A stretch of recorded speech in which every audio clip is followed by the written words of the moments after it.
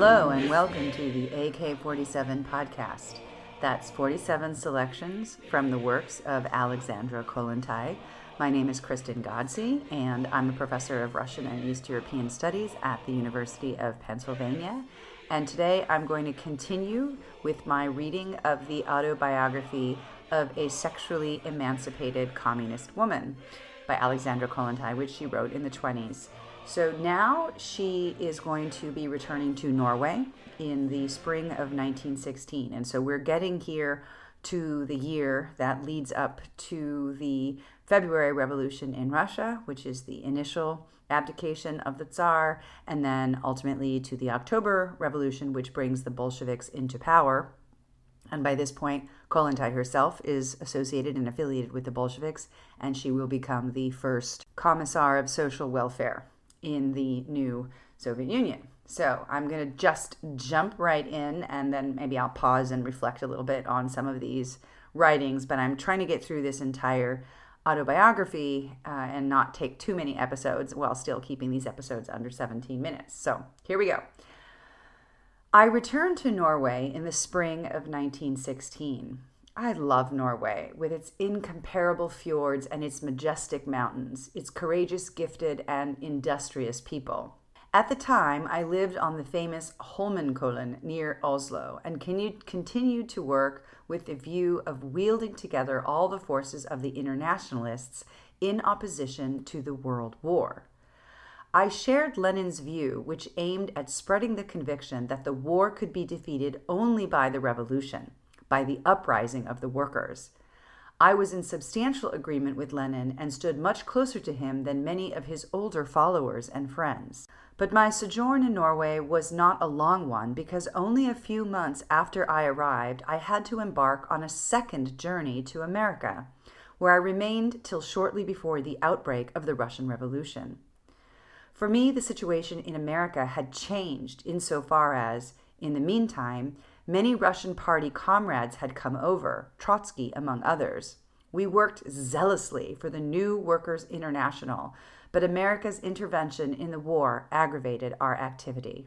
So here Kollontai is actually referring to a period when she was working in New York with Trotsky on a newspaper, and they were generally advocating that the United States stay out of the war. But of course, as we know, that didn't work out so well.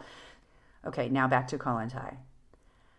I had already been in Norway for several weeks when the Russian people rose up against absolutism and dethroned the Tsar.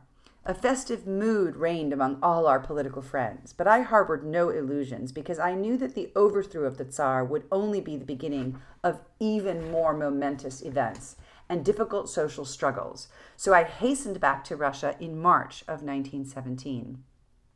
I was one of the first political immigrants who came back to the liberated homeland. Torneo, the tiny frontier town lying north of the Swedish-Finnish frontiers, through which I had to pass, was still in the grip of a cruel winter.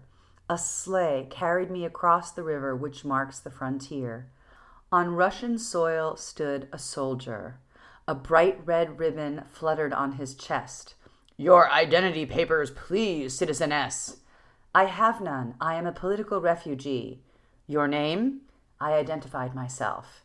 A young officer was summoned. Yes, my name was on the list of political refugees who were to be freely admitted into the country by order of the Workers' and Soldiers' Soviet. The young officer helped me out of the sleigh and kissed my hand almost reverently. I was standing on the Republican soil of liberated Russia. Could that be possible? It was one of the happiest moments of my whole life. 4 months later, by order of the Kerensky regime, the provisional government, that same charming young officer placed me under arrest as a dangerous Bolshevik at the Torneo frontier station. Such is life's irony. So now the next section of her autobiography is called The Years of Revolution, and this begins the saga of her experiences of the October Revolution. So overwhelming was the rush of subsequent events that to this very day, I really do not know what I should describe and emphasize. What have I accomplished, desired, achieved? Was there altogether an individual will at that time? Was it not only the omnipotent storm of the revolution, the command of the active, awakened masses that determined our will and action? Was there altogether a single human being who would not have bowed to the general will? There were only masses of people bound together in a bipartite will which operated either for or against the revolution, for or against ending the war, and which sided for or against the power of the Soviets. Looking back, one perceives only a mass operation, struggle, and action. In reality, there were no heroes or leaders. It was the people, the working people, in soldiers' uniform or in civilian attire, who controlled the situation and who recorded its will indelibly in the history of the country and mankind. It was a sultry summer, a crucial summer of the revolutionary flood tide in 1917. At first, the social storm raged only in the countryside. The peasants set fire to the nests of the gentlefolk. In the cities, the struggle that raged was between the advocates of a Republican bourgeois Russia and the socialist aspirations of the Bolsheviks. As I have previously stated, I belonged to the Bolsheviks. Thus, immediately, from the first days onwards, I found an absolute enormous pile of work waiting for me. Once more, the issue was to wage a struggle against the war, against coalescence with the liberal bourgeoisie, and for the power of the workers' councils, the Soviets. The natural consequence of this stand was that the bourgeois newspapers branded me as a mad female Bolshevik. But this bothered me not at all. My field of activity was immense, and my followers, factory workers, and women soldiers numbered thousands. At this time, I was very popular, especially as an orator, and at the same time hated and viciously attacked by the bourgeois press. Thus, it was a stroke of luck that I was so weighed down with current work that I found hardly any time to read the attacks and slanders against me. The hate directed against me, allegedly because I had been in the pay of the German Kaiser for the purpose of weakening the Russian front, grew to monstrous proportions.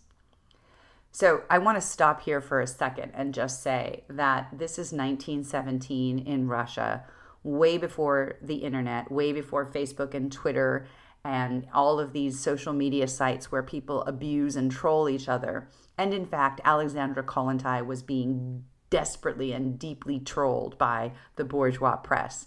I've actually read some of this material in her biographies, the one by Kathy Porter, also the one by Barbara Ann Clements, and she was really brutally taken down as this mad, crazy Bolshevik woman. They made fun of her clothes, they made fun of the way she looked, they made fun of the fact that she didn't have a husband.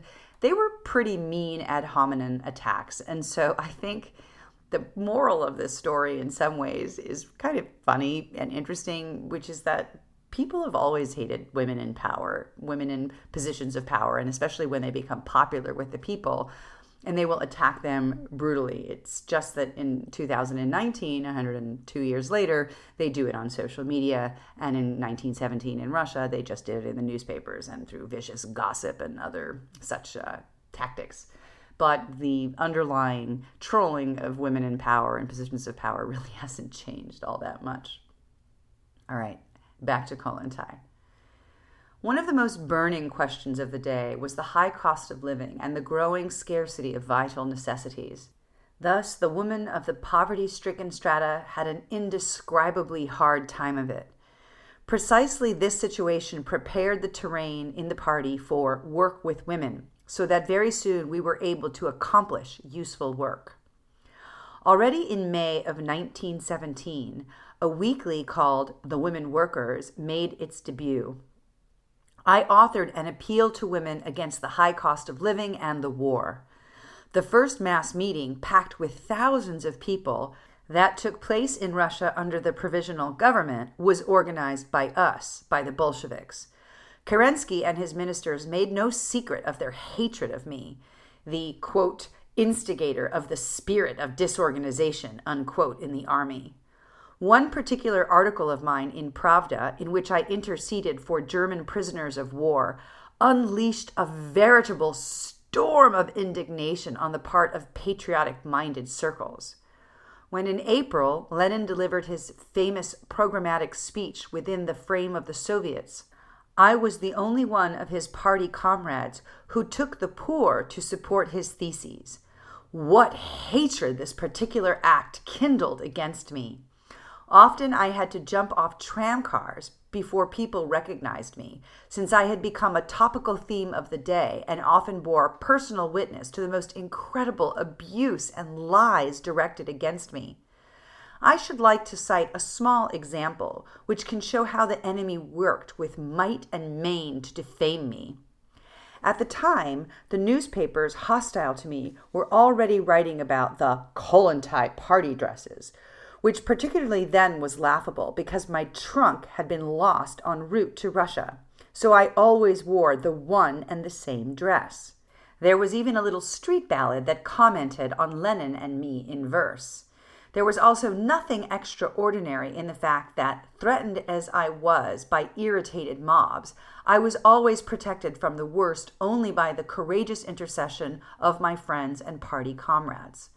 Nevertheless, I myself personally experienced little of the hatred around me, and of course, there was also a great number of enthusiastic friends, the workers, the sailors, the soldiers who were utterly devoted to me. Moreover, the number of our followers grew from day to day. Already in April, I was a member of the Soviet executive, which in reality was the guiding political body of the moment, to which I belonged as the only woman and over a long period. In May of 1917, I took part in the strike of women laundry workers who set forth a demand that all laundries be municipalized. The struggle lasted 6 weeks. Nevertheless, the principal demand of the women laundry workers remained unmet by the Kerensky regime. At the end of June, I was sent by my party to Stockholm as a delegate to an international consultation which was interrupted when news reached us of the July uprising against the provisional government and of the extremely harsh measures that the government was taking against the Bolsheviks. Many of our leading party comrades had already been arrested. Others, including Lenin, had managed to escape and go into hiding. The Bolsheviks were accused of high treason and branded as spies of the German Kaiser. The uprising was brought to a standstill, and the coalition regime retaliated against all those who had manifested sympathy for the Bolsheviks. I immediately returned to Russia, although my friends and party comrades considered this to be a risky undertaking. They wanted me to go to Sweden and await the course of events. Well-intentioned as these counsels were, and correct as they also appeared to me later, I nevertheless could not heed them. I simply had to go back. Otherwise, it would appear to me as an act of cowardice to take advantage of the privilege that had become mine of remaining wholly immune from the persecutions of the provisional government when a great number of my political friends were sitting in jail. Later, I realized that perhaps I might have been able to be more useful to our cause from Sweden, but I was under the compulsion of the moment. By order of the Kerensky regime, I was arrested at the border of Torneo and subjected to the most boorish treatment as a spy. But the arrest itself proceeded quite theatrically. During the inspection of my passport, I was requested to step into the commandant's office. I understood what that meant. A number of soldiers were standing in an enormous room, pressed close against each other. 2 young officers were also present, one of them being the charming young man who had received me so amiably only 4 months previously. A veritable silence prevailed in the room. The facial expression of the first officer betrayed a great nervousness. Composed, I waited to see what would happen next. "You are under arrest," explained the officer. "So, has the counter-revolution triumphed? Do we again have a monarchy?" "No," was the gruff reply. "You are under arrest by order of the provisional government." "I have been expecting it. Please, let my suitcase be brought in. I don't want it to be lost." "But of course, Lieutenant. The suitcase." I saw how the officers heaved a sigh of relief, and how the soldiers left the room with displeasure writ large on their faces. Later, I learned that my arrest had occasioned a protest among the soldiers, who insisted upon witnessing the arrest. The officers, however, had feared that I might make a speech to the soldier. In that case, we would have been lost, one of them told me afterwards. Okay, I'm going to go ahead and stop reading right here. This was part 5 of Alexandra Kollontais' autobiography of a sexually emancipated communist woman. And we're leaving her in jail after the July Days, which was an uprising that happened in Petersburg that was blamed on the Bolsheviks. And she is now sitting in prison and awaiting what will eventually be the Bolshevik Revolution in October. Lenin has escaped and he is hiding in Finland, and the Russians are still locked down and bogged down in the First World War. Popular sentiment of the workers and the soldiers is at an all-time low. The morale of the army and the navy is in the pits, and so basically we are slowly moving towards the events that will make history in the Bolshevik Revolution of October, of which, as it's really important to remember, Kollontai, as she says here, was a very important character. She doesn't say that she's a hero, but she basically says she was the only woman intimately involved. She was a great supporter of Lenin, and she was compelled in July to return to Russia, even though she knew that she would most likely be arrested as a German spy. All right, well, that's it for this episode. This has been AK-47, 47 selections from the works of Alexandra Kollontai. My name is Kristen Godsey. Thank you so much for listening, and keep up the good fight.